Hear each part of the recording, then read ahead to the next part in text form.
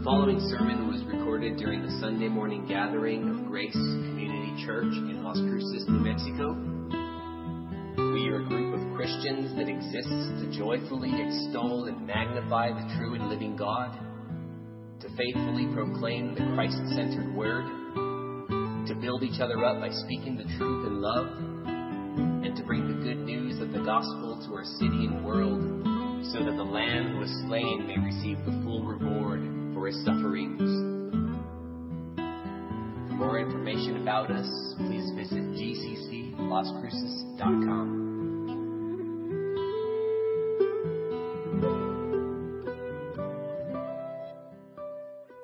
Beloved, please turn with me in your Bibles to 2 Peter chapter 1 this morning. 2 Peter chapter 1.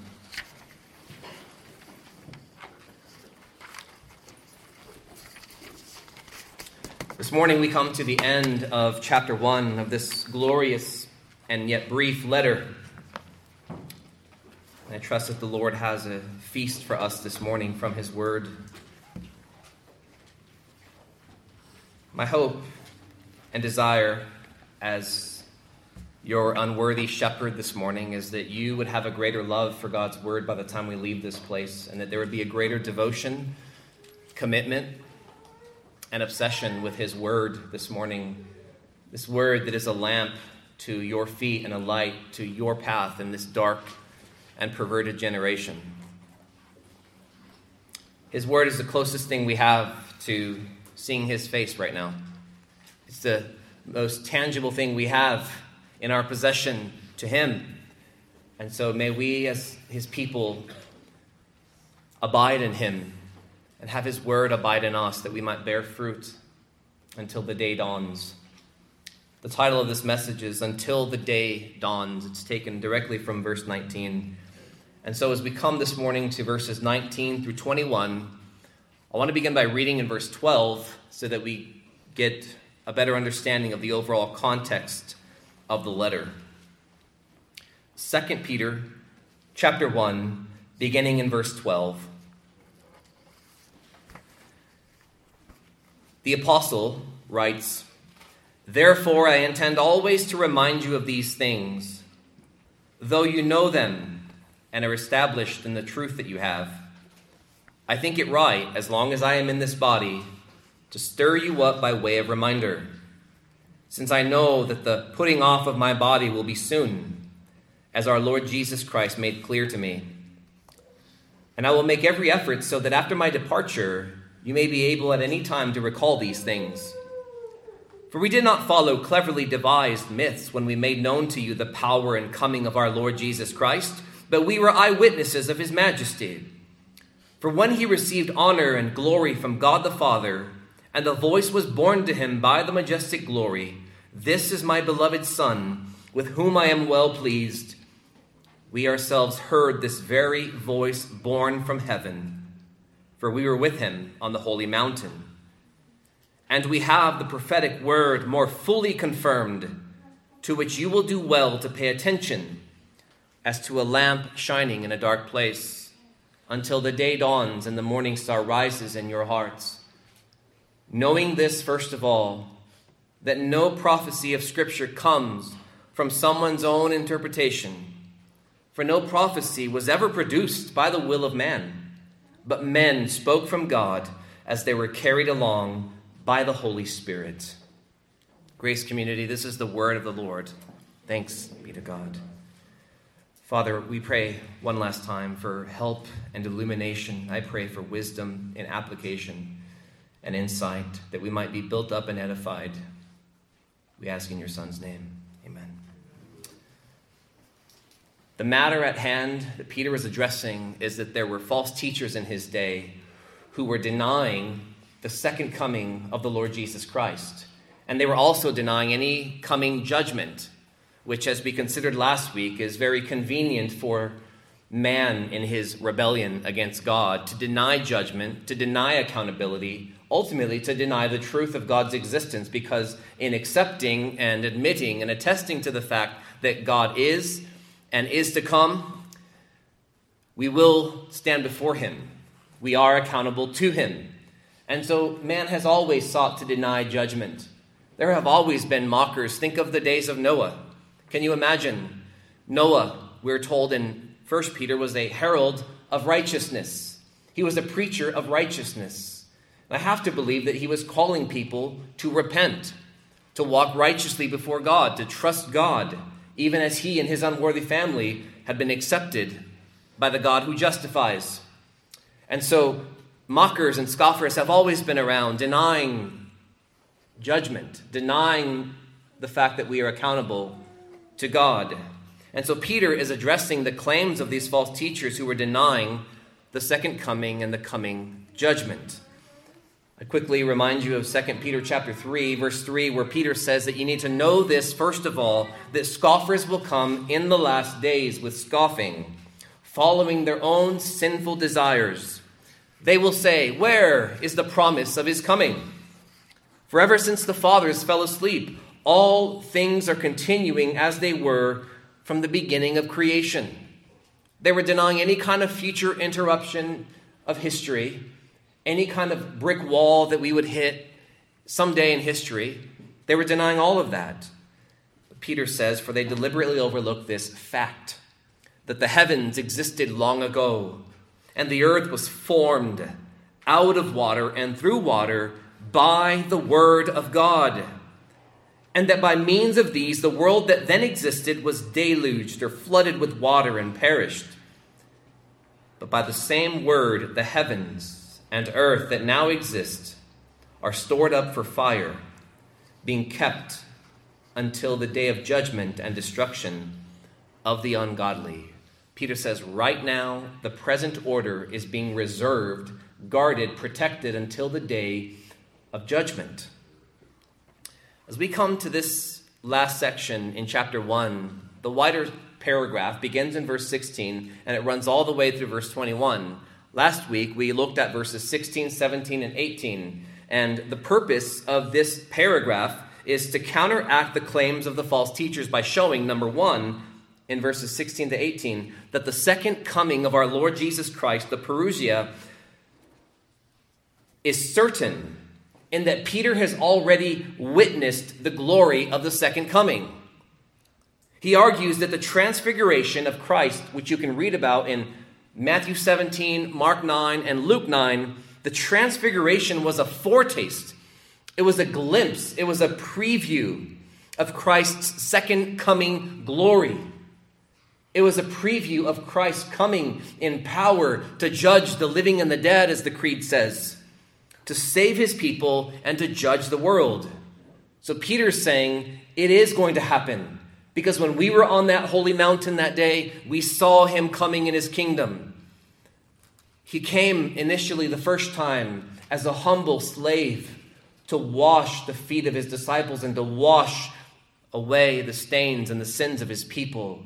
He came, as in John 13, to take the form of a servant and to wash his people. But the second time, he will come as a conquering king, showing no mercy in that day. The day of mercy is now. The day of his humiliation was then. The day of his exaltation is to come. And so Peter's saying we can be sure that these false teachers are speaking lies because we were eyewitnesses and ear witnesses of his coming glory, his coming majesty. That's the point of the transfiguration. The point of the transfiguration is not to show the deity of Christ, though we see that in the whole account. The point of the transfiguration is to show that he will come again in glory and in judgment in his kingdom. The second purpose of this paragraph in verses 19 through 21 now is to show that the transfiguration that pointed forward to the second coming fully confirms the Old Testament prophecies regarding the end of the world and the consummation of all things. So Peter is saying in verses 16 through 18, we know he'll come again because we saw his glory on the transfiguration, the Mount of Transfiguration. We saw it. We witnessed it. We heard the Father bear witness to the Son. But now what he says in verses 19, 20, and 21 is that the transfiguration confirms the reliability and the dependability and the trustworthiness of the Old Testament scriptures. You see, what Peter saw at the Transfiguration attests to the fact that the prophecies of the Old Testament have already begun to see their fulfillment in the first coming of Christ and will reach their ultimate fulfillment in the second coming of Christ. That's Peter's point here.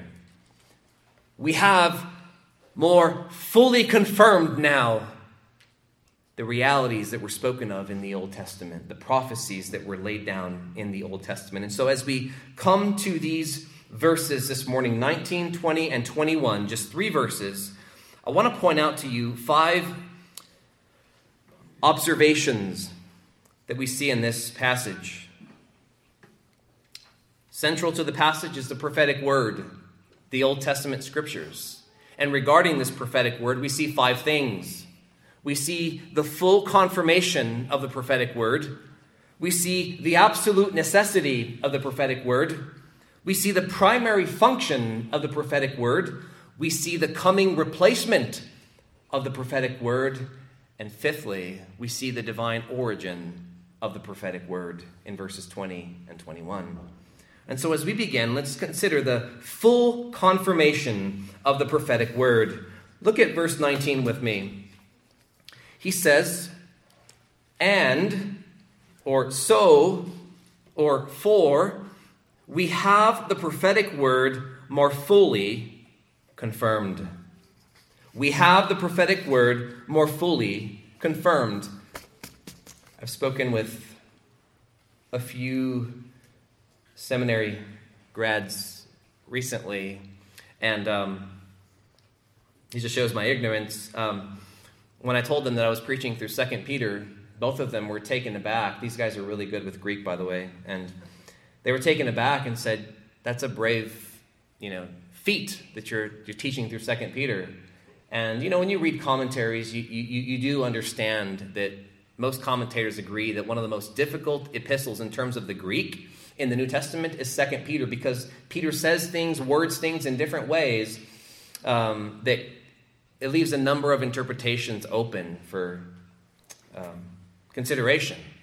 Well, when it comes to this phrase, and we have the prophetic word more fully confirmed, there are basically 2 interpretations within the history of the church. Number 1, the first interpretation says this, that the prophetic word or the scriptures of the Old Testament are more reliable and more dependable than Peter's eyewitness testimony of the Transfiguration. The idea goes something like this. Peter says, we saw his glory, we heard the Father on the Mount of Transfiguration, we saw Jesus giving us a preview of his second coming glory, but better than that, we have the Old Testament. Better than that, we have the reliability of the Old Testament scriptures. They're more fully dependable, more fully confirmed in what they teach us. As if Peter is downplaying the Transfiguration and the experience there. And I would argue that Peter is not pitting verses 19, 20, and 21 against verses 16 to 18. I don't think that Peter's saying, yeah, the glory of the Transfiguration was great, but more than that, we have the Old Testament. That's not what he's doing here. Otherwise, he's going to just cancel out his argument in verses 16, 17, and 18. Hey, we were with him on the holy mountain. We heard that very voice born from heaven. This is my beloved Son with whom I am well pleased. We were eyewitnesses and ear witnesses of his majesty. To only then go in verses 19 through 21 and say, but that's really insignificant compared to the Old Testament scriptures. That's not what Peter's doing here. Then there's the second interpretation that's possible, which I think is the correct one. Namely, that the Transfiguration confirms the reliability and the dependability of the prophetic word. The Transfiguration shows that what the prophetic word said and laid down back in the Old Testament is fully dependable and reliable. And so in the Transfiguration, we have the prophetic word more fully confirmed. That's the idea. The prophetic word, because of the Transfiguration, is that much more dependable and reliable because what it predicted has begun to be fulfilled. That's the idea here. The prophetic word I love that phrase. That's basically a summary of the entire Old Testament. Prophetic has to do with prophecies, predictions, projections of the future. And so when Peter's talking about the prophetic word, he's talking about the Old Testament scriptures. And these Old Testament scriptures ultimately point us to the person and work of Jesus Christ, both his first coming and his second coming. And what we have here is a little bit more precious than I think what Peter's readers had in the first century. You see, when Peter was talking to them, they didn't have completed canons. They didn't have the completed Old Testament and New Testament in one library that they could hold in their lap like we do. 66 books, 39 of Old Testament and 27 New Testament. They didn't have that. They maybe had bits and pieces of the Old Testament, but we have something greater than they had. And so I'm going to go as far as to say that the prophetic word, the Old Testament scriptures, the New Testament scriptures, we have the whole thing. We have the whole thing. It ultimately points to Christ. And he says something remarkable about the prophetic word of the Old Testament, which we can look at as ultimately the whole canon of Scripture. He says it's fully confirmed. It's fully confirmed. It's a word that means reliable.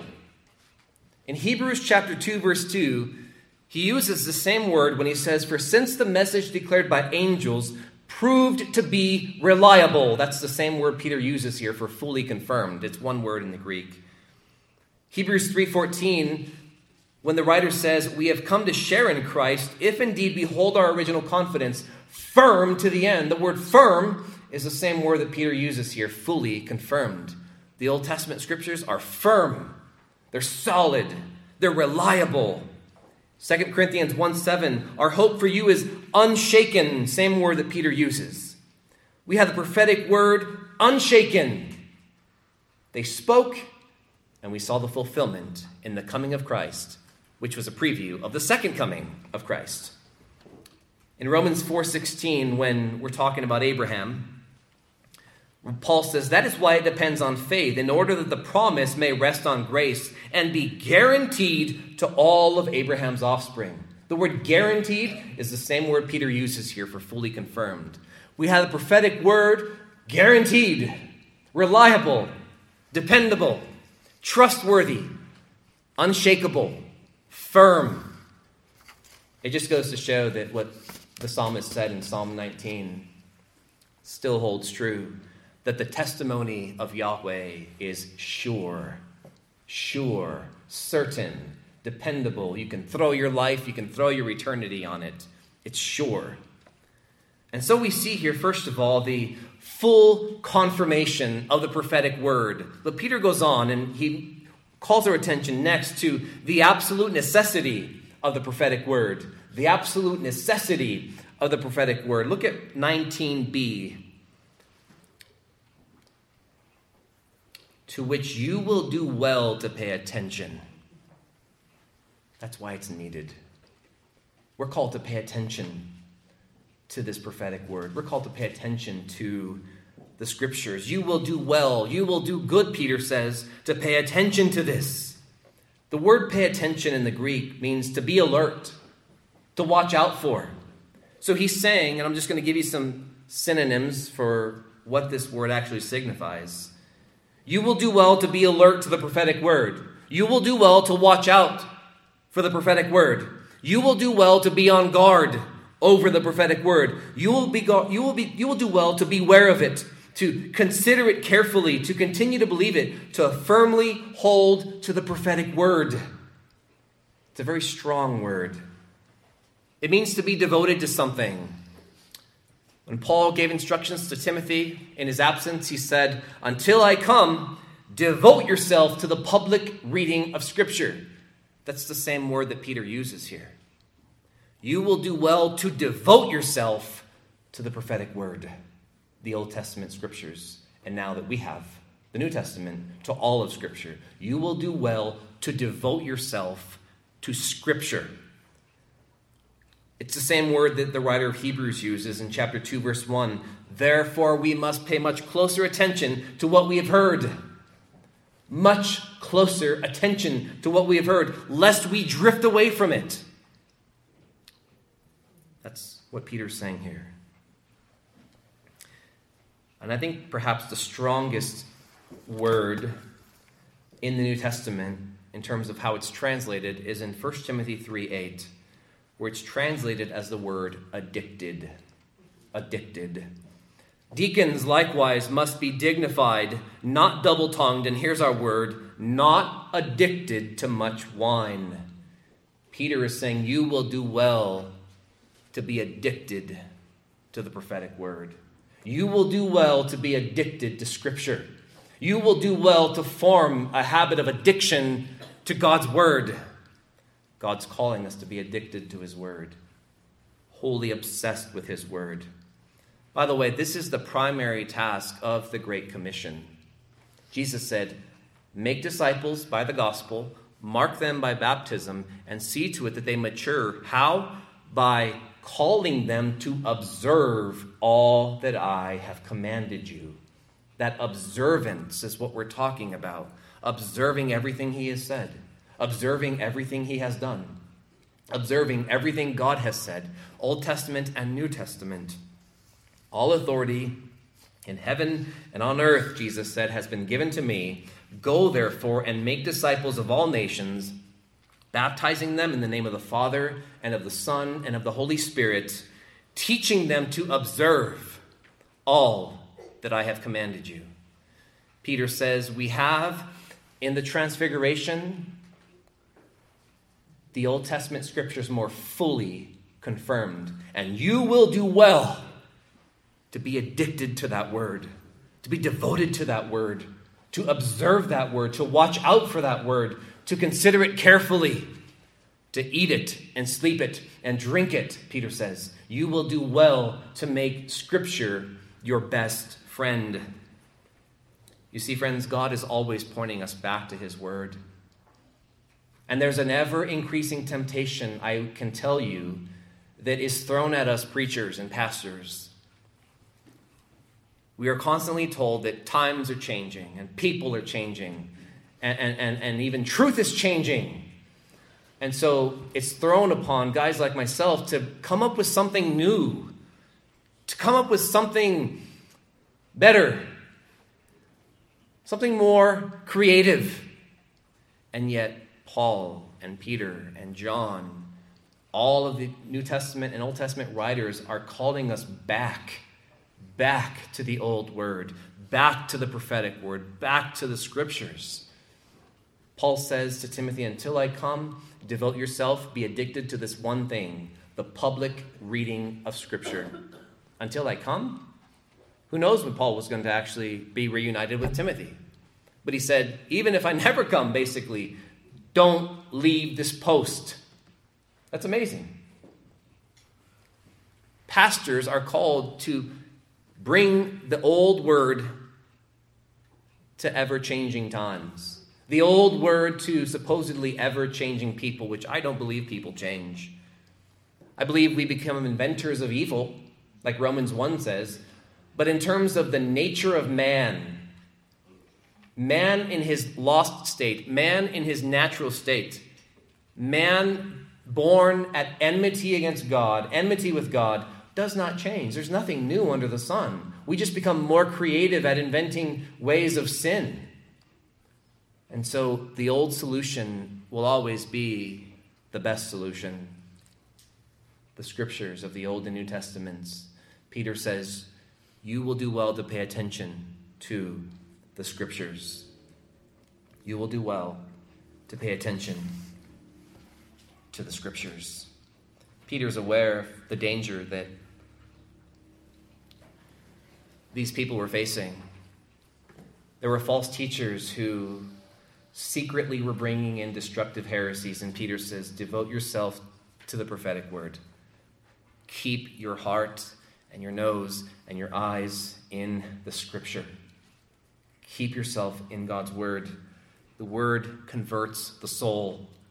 It's the word of God that makes the simple wise. It's the word of God that rejoices the heart. It's the word of God that enlightens our eyes. The word of the Lord endures forever. It keeps our ways pure.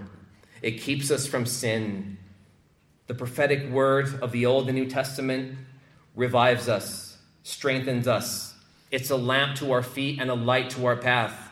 It gives us life. It imparts light and understanding to the simple. The word of God is hated and feared by Satan, Mark 4:15. The word of the Lord will never pass away. It sanctifies us, John 17:17. It's like fire, Jeremiah says. It's like a hammer that shatters rocks in pieces. The word of the Lord is like a sword that cuts and pierces hearts. Acts chapter 2, verse 37. It's sweeter than honey and sweeter than the drippings of the honeycomb. It nourishes us, Isaiah 55, as rain and snow nourish the earth. It accomplishes God's purposes and succeeds in the things for which God sends it. It doesn't return void, ever. The word of God is living and it's active and it's sharper than any two-edged sword.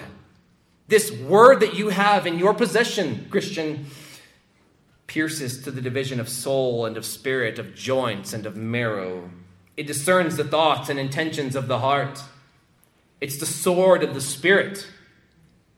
It builds us up and gives us the inheritance among all those who are sanctified. Paul says that the word of God is at work effectively in you who believe. It's at work in you. It doesn't lie dormant in you. It's released in you and it does its work as the sword of the Spirit. It's the instrument by which people are regenerated.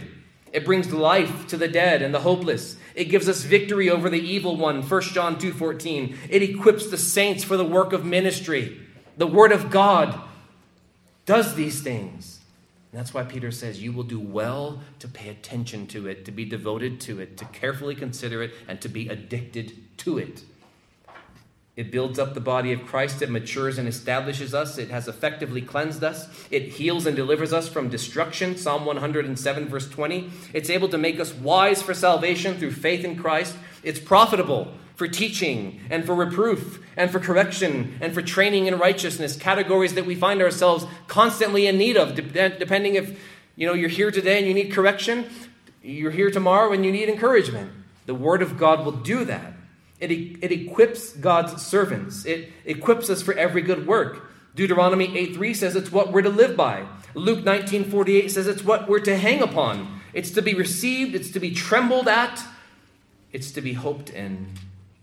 It's to be trusted. It's to be made known. It's to be declared clearly. It's to be heralded. It's to be unfolded. It's to dwell in us richly. Colossians 3:16, the word of God, according to Psalm 119, 148, is to be our meditation. It's to be desired more than earthly treasures. It's the word that will judge the wicked on the last day. It's the word that engenders saving faith in the human heart. It's no empty word, Deuteronomy 32:47, but it's our very life. It's no empty word. It points us ultimately to Christ. It brings about fruit in the lives of those who cling to Him. It's to be praised and celebrated, and it's regarded by God to be just as sacred as His own name. Psalm 138, verse 2. Peter says, you will do well to pay attention to this, to be devoted to this. Next, we come to consider not just the full confirmation of this word and the absolute necessity of the prophetic word, but third, the function of the prophetic word. The function of the prophetic word. Notice what Peter goes on to say, to which you will do well to pay attention. Now listen, as to a lamp shining in a dark place. It's a lamp shining in a dark place. That's the function of the word. It's a lamp. It shines. It makes visible. That's what the word shine means here in the Greek. It makes clear. It enables vision. It enables sight. This is what Scripture is for God's people in this present, evil, dark world. It's a lamp. Now, there's several words for lamp in the Greek. It's not the word used for a torch, for like a pilgrim on a journey. The word lamp here means a small lamp that you'd put inside a room filled with oil and have a little wick on it. It's that kind of a lamp that just lights up a room. Because we're in a dark place, Peter says, he's speaking metaphorically, you will do well to be addicted to God's word because it's a lamp that shines, makes clear, makes visible this dark place in which we live. It's a lamp shining. We see in Psalm 119, verse 105, your word is a lamp to my feet and a light to my path. Psalm 119, verse 130, the unfolding of your words gives light.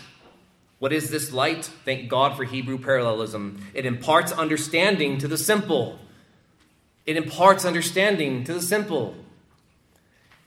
Psalm 19, verse 8, the commandment of Yahweh is pure, enlightening the eyes. You will do well to pay attention to the scriptures. It's a lamp to your feet. It's a light to your path. It's light for your darkness. And notice what he says about this present world. He says it's a dark place. There's no light in this world. There's no light apart from the word of the Lord, which imparts light to the eyes and to the soul and to the heart. A dark place. Darkness is really the absence of light, right? This room will grow dark tonight because there will be no light in it. Darkness in Scripture is, and what's crazy is when you look up this word dark in the New Testament, it has to do with moral filth. This is a lamp that shines in a place of moral filth. That's where we live. And that's where we're called to live. Jesus didn't pray for us to be taken out of the world, but that we would be kept while we're in the world. And while we're in this world, not living as monks trying to separate from the world, while we live here and live among people in the darkness, our lamp, our help, our greatest friend is the Scripture. The Scriptures. Darkness also signifies not only the absence of God, but the ignorance of God. Those who are ignorant of God. If you read Ephesians chapter 4, you talk about people who are darkened in their understanding because of the ignorance that is in them. That was us before conversion. Paul says, you were once darkness, but now you are light in the Lord. In fact, conversion is described in 2 Corinthians chapter 4 as God coming and shedding the light of his knowledge in our darkened hearts. We were dark. There was no fellowship with God, who is light, and in him is no darkness at all. We were children of darkness. We reveled in the darkness. We rebelled in the darkness.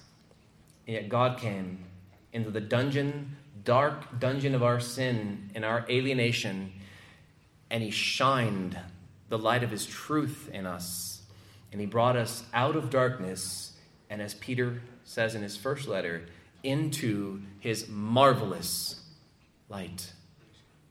And if we say that we know him, John says we ought to walk in the light as he is in the light.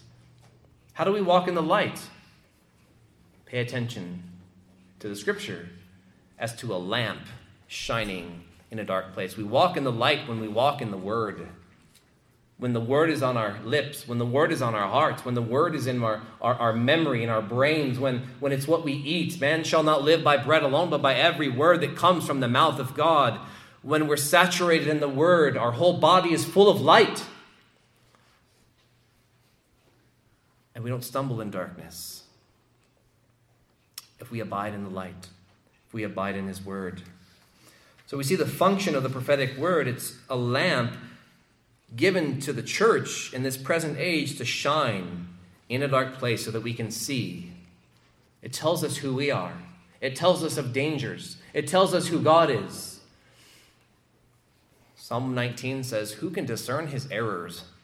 Meaning, not one of us can discern when we're wrong at times. But we need the Word of God and its objective truth to shine upon us and in us to show us where we're wrong. We're like cars who have a number of blind spots. We're in danger because of blind spots in us, and yet the word, as it's in us, it corrects us, and it trains us, and it rebukes us, and it corrects us in the ways of God. And so we see the function of the prophetic word, which again, I'm arguing is not just now the Old Testament scriptures, that's what it was for Peter's day, but it's now the completion of the New Testament. It's a lamp shining in a dark place. Now, we come fourthly to consider not just the full confirmation of the prophetic word, the absolute necessity of the prophetic word, the function of the prophetic word, but now fourthly, Peter alludes to the coming replacement of the prophetic word. Look at 19c, if you will. Until the day dawns and the morning star rises in your hearts. You see, the prophetic word is temporary. The scriptures that we have in our possession are temporary. Now, in one sense, we're told they endure forever. The word of the Lord endures forever. But in terms of their function right now, for us, as a lamp shining in a dark place, we're not always going to have this guide, because we're not always going to need this guide. When we are glorified and when Christ returns and the kingdom is consummated and when God finishes the work that he began in us, we're not going to need a lamp shining in a dark place, because there will be no dark place. And so while Peter is arguing for the temporary nature of the prophetic word, the temporary nature of Scripture, I would also make the argument that Peter's arguing for the precious nature of the Old Testament and New Testament Scriptures. You see, when something is temporary in this world, it's often precious. Precious. Some of you see these documentaries of, these flowers that bloom like once every X amount of years. And there's people who catch that flower blooming right then and there with like a slow motion camera, and they watch it begin to bud and to flower, and then it's gone, it withers. Those things in life that are most like they're short and transient and temporary, often the most precious things. Those shooting stars that light up the sky, you want to catch it right then and there because it's there and then it's gone. But the same can be said about a sunrise or a sunset. I was amazed. You just have to soak it in sometimes. Even if I'm running late to something, and I'm enthralled and ravished by a beautiful sunrise over the Organ Mountains with colors that will never be that color again, and cloud formations that will never be that way again, you just have to stop and snap a picture. And even the picture doesn't do it justice. But I did that recently last week, and I think it was Monday. And I was amazed. By the time I got back into the car and drove like 30 seconds, the colors had faded. The colors were gone. The brilliance was gone. The brightness was gone. Same with the sunset. Those things that are so temporary, the things that are so precious oftentimes. And I would argue that because of the temporary nature of Scripture being a lamp to our feet and a light to our path, we ought to regard it all the more precious. We ought to regard it all the more beautiful. What a wonderful guide we have in the Scriptures, the God-breathed Scriptures of the Old and New Testaments. Just listen to what Scripture is here out of Proverbs chapter 6, verse 20. My son, Solomon says, keep your father's commandment, which we know to be the word of God, and forsake not your mother's teaching. Bind them on your heart always. That's essentially what Peter's saying. You will do well to be addicted to the Scriptures. Bind them on your heart always. Tie them around your neck. And listen. When we do that, when we pay attention, as Peter's saying, when we devote ourselves to Scripture, to memorizing it, to studying it, to reading it, to eating it, to drinking it, listen to the result. When you walk, they will lead you. When you lie down, they will watch over you. And when you awake, they will talk with you. That's so sweet. In other words, when you get up from the study When you put your Bible down, when you begin to walk and when you begin to lie down, when you begin to awake, no matter what you're doing, the point is that you're not in the act of studying the Word. You're not in the act of eating the Word. But because you've done that previously, as you go about your day, as you awake, as you go about your daily duties, as a mom, as a dad, as an employee, as a husband, as a wife, if you've done your due diligence to obey what Peter's saying here, to pay attention to the Scriptures, to devote yourself to the Scriptures, well, those times when you're not able to be in the Word deliberately, intentionally, guess what? The Word will still instruct you. When you walk, they'll guide you. When you lie down, they'll direct you. When you awake, they'll talk with you. They'll watch over you. They'll lead you. What a temporary friend we have in the Scriptures. A temporary friend to walk with us, to guide us, to warn us of dangers over here and dangers lurking in this corner of our soul. The coming replacement of the prophetic word is the consummation of all things. Notice what he says again. Until the day dawns. There's no definite article there in the Greek, so it's literally until day dawns. We know ultimately he's referring to the day of the Lord. As you look later on in chapter 3, verse 10, he gets to the main point of the whole argument. But the day of the Lord will come like a thief. It's really what Peter is preparing his readers for, is ultimately the day of the Lord, the day that the false teachers were denying. The coming replacement for the Scriptures will be the day of the Lord when we see him in all of his brilliance and effulgence and resplendence and glory. Scripture, as our light, as our guide, is a temporary friend until the God of the Word confronts us once and for all. You see, right now we have the Word of God that will one day be replaced by the God of the Word in our lives. When we see him face to face, we will be like him, for we will see him as he is. Until day dawns, meaning we're in the night. Remember verse 19b said we're in a dark place, but we're waiting for day. We're waiting for the day.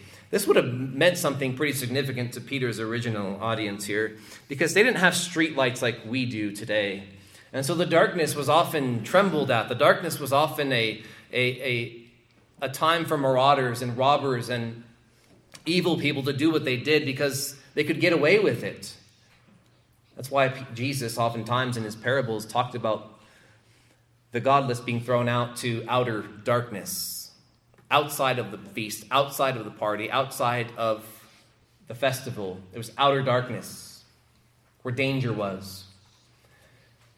Right now, Scripture tells us that we're in the night. I hope that we are 3 in the morning, closer to 4 in the morning, until the day dawns in just a few hours. I don't know where we're at in terms of the night, eschatologically, in God's timeline. But regardless, until Christ returns, it's night. And what happens at night is, people do and behave as though God's not here. And we're tempted to look away from this lamp to those over here who are lurking, doing dark things, and to those over here who are deviously working evil. And we're to stay close to that lamp where we can see everything in us, everything around us, and everything coming. We're to remain in the light as he is in the light until the day dawns. That is, until the sunrise, until those first beams come over the horizon. He's referring to the return of the Lord Jesus Christ, when he will bring in and usher in a new day, an endless day. We're told in later chapters that there will be no night, because the Lord will be our light. There's going to be no morning or night, or it'll all be day. And day is coming, Peter says, until day dawns, until day unleashes upon this present evil world and ushers in a new heaven and a new earth where righteousness dwells. Until that day, he says, hold fast to the prophetic word. Until the day dawns, and notice, secondly, the morning star rises in your hearts. So there's two things happening here. When Christ returns, it'll be an objective, every eye will see it kind of a thing, world history changing, or I should say coming to its climax. But then there's something also going to happen within the hearts of God's people. He says, when he comes, when he returns, the morning star will rise in our hearts.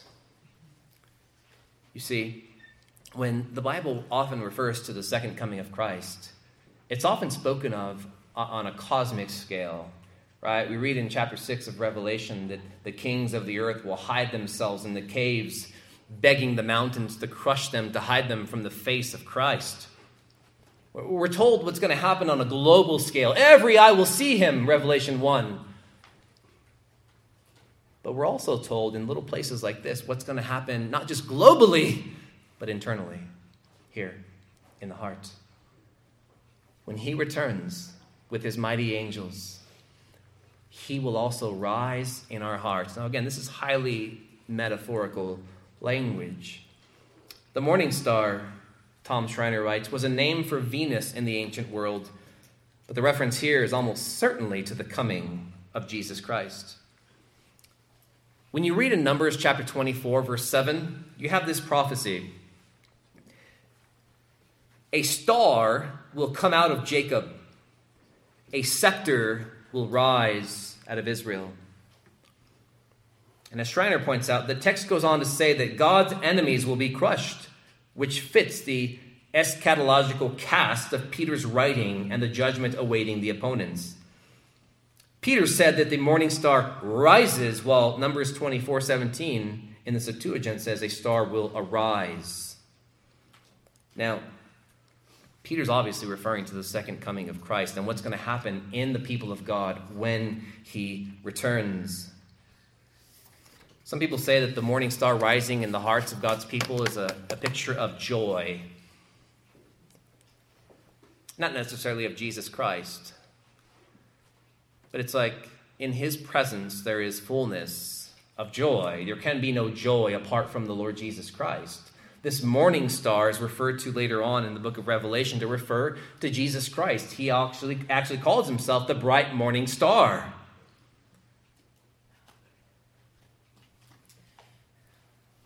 Schreiner goes on and says, when Jesus comes, we will not need the prophetic word to shine in a dark place, this sinful world. Then our hearts will be enlightened by the morning star himself, and that to which prophecy points will have arrived. It is not incompatible to speak of an eschatological event and its interior impact. He emphasizes that the knowledge of God that shines upon us in conversion will reach its consummation at the second coming. You see, we're told in 2 Corinthians 4:4 that in conversion, God begins to shine the light of his truth, the light of knowledge in us. But you see, when the consummation comes, the end of all things, that light that began to shine in conversion will reach its climax, will reach its culmination, will reach its consummation. And there will be no darkness in us anymore. The Bible calls that glorification. When we see him, we will be like him. Those whom he predestined, he also called. Those whom he called, he also justified. Those whom he justified, he also glorified. Jesus taught in Matthew 13 that the righteous will shine like the sun in the kingdom of their Father. So yes, when he comes, he will make all things new. All around us, brightness, but within us, he will shine. The morning star himself, Christ, will be formed in us fully and thoroughly and comprehensively, exhaustively. We will be like him. Remember, isn't that the goal of Sanctification, isn't that the goal of election? Romans chapter 8, verses 29 and 30. He foreknew us that he might predestine us, that we might be what? Conformed to the image of Christ, the morning star. When he returns, he will rise in our hearts and permeate our entire being with his marvelous light, and there will be no need to look to any exterior lamp any longer, because we will be with him and see him as he is. Well, now we come lastly to the divine origin of the prophetic word. The divine origin of the prophetic word. Verse 20 says, knowing this. So again, what's the main imperative here? What's the main command here? In fact, many have pointed to verse 19 as the main point of Peter's letter. The main point of Peter's letter is pay attention to God's word while you're in this dark place. Pay attention to it. Be devoted to it. Be addicted to it. Knowing this, verse 20, first of all, that no prophecy, no prediction, no projection of the future of Scripture comes from someone's own interpretation. Now, some people believe that Peter's attacking the false teachers who came with their own interpretations, but that really doesn't fit the argument here. Peter's arguing that we should hold fast to God's word as to a lamp shining in a dark place until the day dawns and the morning star rises in our hearts and we're glorified with Christ. And as we do that, he says, you need to know this first of all. It would make no sense for him to go and talk about the false teachers now. He's saying, hold fast to the word because you're to know this, that no prophecy, no element of Scripture ever came from someone's own interpretation. The word interpretation here it means to release something, to loose something, to untie something. No prophecy was ever untied. No prophecy was ever loosed or released. The idea is to make plain by someone's own effort. And really what Peter's talking about here is not necessarily the interpretation itself, but the whole package, right? The prophet received something from God. He wrote about it, and in his writing about it, that's basically his interpretation. So ultimately, we're talking about the divine origin of Scripture. Peter's saying this is where Scripture comes from. This is why you can hold it fast, because it didn't come from the prophet's interpretation. As much as I discourage the NIV, because they take liberty to kind of translate, they take liberty to interpret in their translation instead of in translating the actual words. They've interpreted the passage, I think, correctly, even though they should have translated it, if that makes sense. They basically say that no prophecy of Scripture comes from the prophet's own interpretation. That's what he's talking about here. Scripture did not originate with the prophet. And that's what we need to understand about God's word. Peter's now talking about the divine origin, where it came from, the divine origin of Scripture. It didn't arise in Moses. It didn't arise in Isaiah or Ezekiel or Jeremiah. That's oftentimes how the Bible is falsely portrayed in our world today, is that the Bible is just a bunch of religious language from guys who climbed up an ivory tower, their own Babel, if you will, their own Tower of Babel, to try to get close to heaven and to try to formulate documents and words that could, lay a guilt trip on people and make them feel like they need to trust in a higher power. He says, no, that's not where Scripture came from. Scripture came, look at verse 21. For no prophecy, he hammers home the reality even more. He's saying the same thing in verse 20 and in 21. He just goes a little bit harder in verse 21. For no prophecy was ever produced by the will of man, but men spoke from God as they were carried along by the Holy Spirit. Peter says, again, get the big picture here.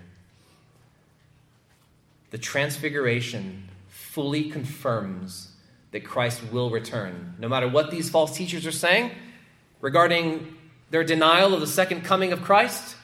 Peter says, no, we saw his second coming glory. And in seeing that second coming glory, we see the fulfillment of the Old Testament scriptures, the prophetic word, to which you will do well to devote yourselves to until day dawns and the morning star rises in your hearts, knowing where scripture came from, knowing where it comes from. It doesn't come from the will of men. It comes from the Spirit of God moving human writers to write what they wrote. The divine origin of scripture is rooted in God, the Spirit. So really we see the entire work of the Trinity here in this passage.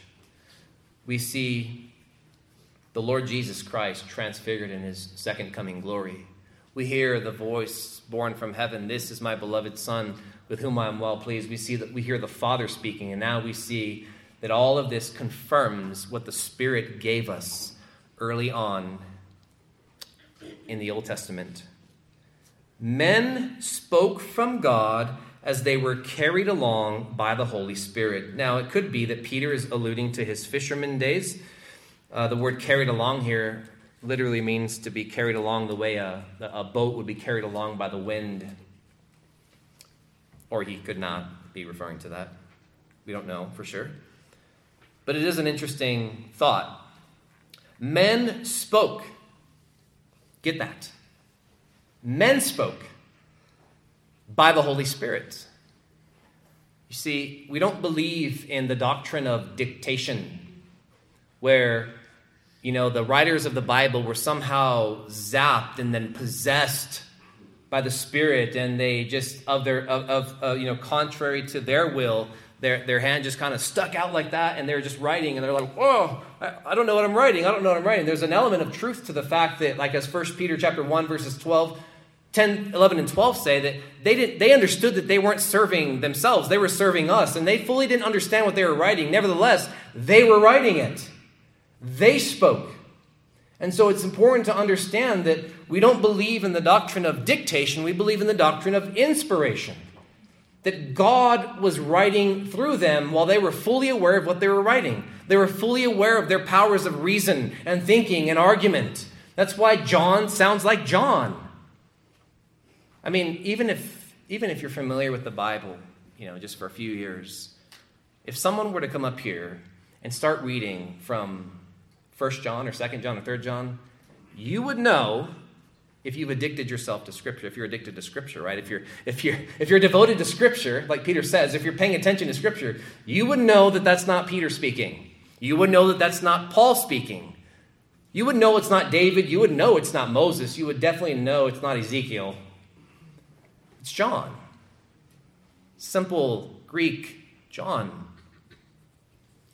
Now, if somebody came up and started reading Paul, you would understand that this is Paul. He talks about faith a lot. He talks about righteousness a lot. He talks about justification a lot. Why? Because it's Paul.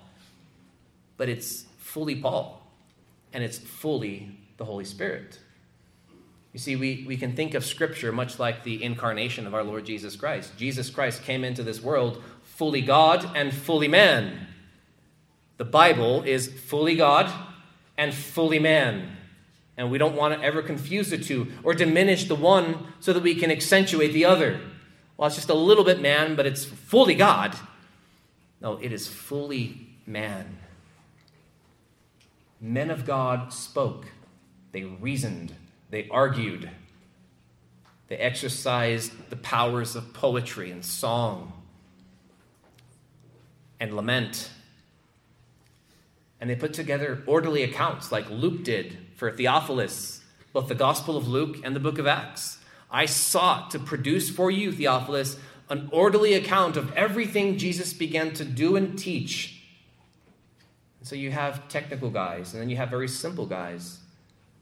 But Scripture is fully God and fully and truly man. And that, I think, is intended to give us an appreciation for Scripture, for learning to discern and hear Peter's favorite words, and learning to discern and hear Paul's favorite words, and learning to discern John's favorite words. helps us to know God more, because men spoke from God as they were carried along by the Holy Spirit. And so, as we come to the end here this morning, church, you will do well to pay attention to what you have heard, to not look for something new, to not look for a new twist, to not look for a fascinatingly new interpretation. You are called to devote yourself to what God has given you. This is a temporary friend given to be your lamp and your guide in this dark place until this night of sin is over and day, everlasting, eternal day dawns when Christ returns and you find not only everything externally lighting up with his light and his effulgence and his brilliance and his magnificence, but you find everything within you brilliantly lit up to be filled with him, with his light, with his majestic brilliance. Cling to the old word. Hold fast to it. And you can live with, we won't call it optimism, we'll call it faith, and we'll call it hope. That, as Paul says, the night is far spent, and the day is at hand. And so where are you this morning in terms of the lamp? Have you put a bushel over it? Is the lamp over here and you're living in this dark corner of the room? Or are you close to the lamp, allowing the lamp to shine in you and all around you and to expose everything about you and around you? Do you praise God for his word? Do you realize that this is a temporary friend? That as you store it up, as you eat it and drink it and sleep it and make it your life's obsession, that as you go about your day, the word is talking with you, instructing you, guiding you, leading you, convicting you, stirring up hope in you, leading you to humble yourself, leading you to throw yourself in prayer before God and his throne of grace. You see, the word of God is effectively working in those who believe, Paul says. And so let us devote ourselves to it. I don't have anything new for you this morning. I don't have anything creative for you this morning. I point you to the scriptures of the Old and New Testaments, and I say, camp there, live there, sink your roots there. Let that be your food. Let that be your drink as you hope and anticipate the coming of our Lord Jesus Christ in glory. If you're here and you're not a Christian, consider your dark state right now. The fact that God is absent from your thinking just shows that you're in the darkness. You might not be physically in the darkness, but your mind is in darkness because you do not know the God who has given you life and breath and everything. You're refusing the truth that will bring you into the light and leave you into the light and lead you everlastingly into God's marvelous light. So I call you to turn from your sins, turn from your darkness, and come with the rest of us who are anticipating the full day dawning when we will see him face to face. Let's pray.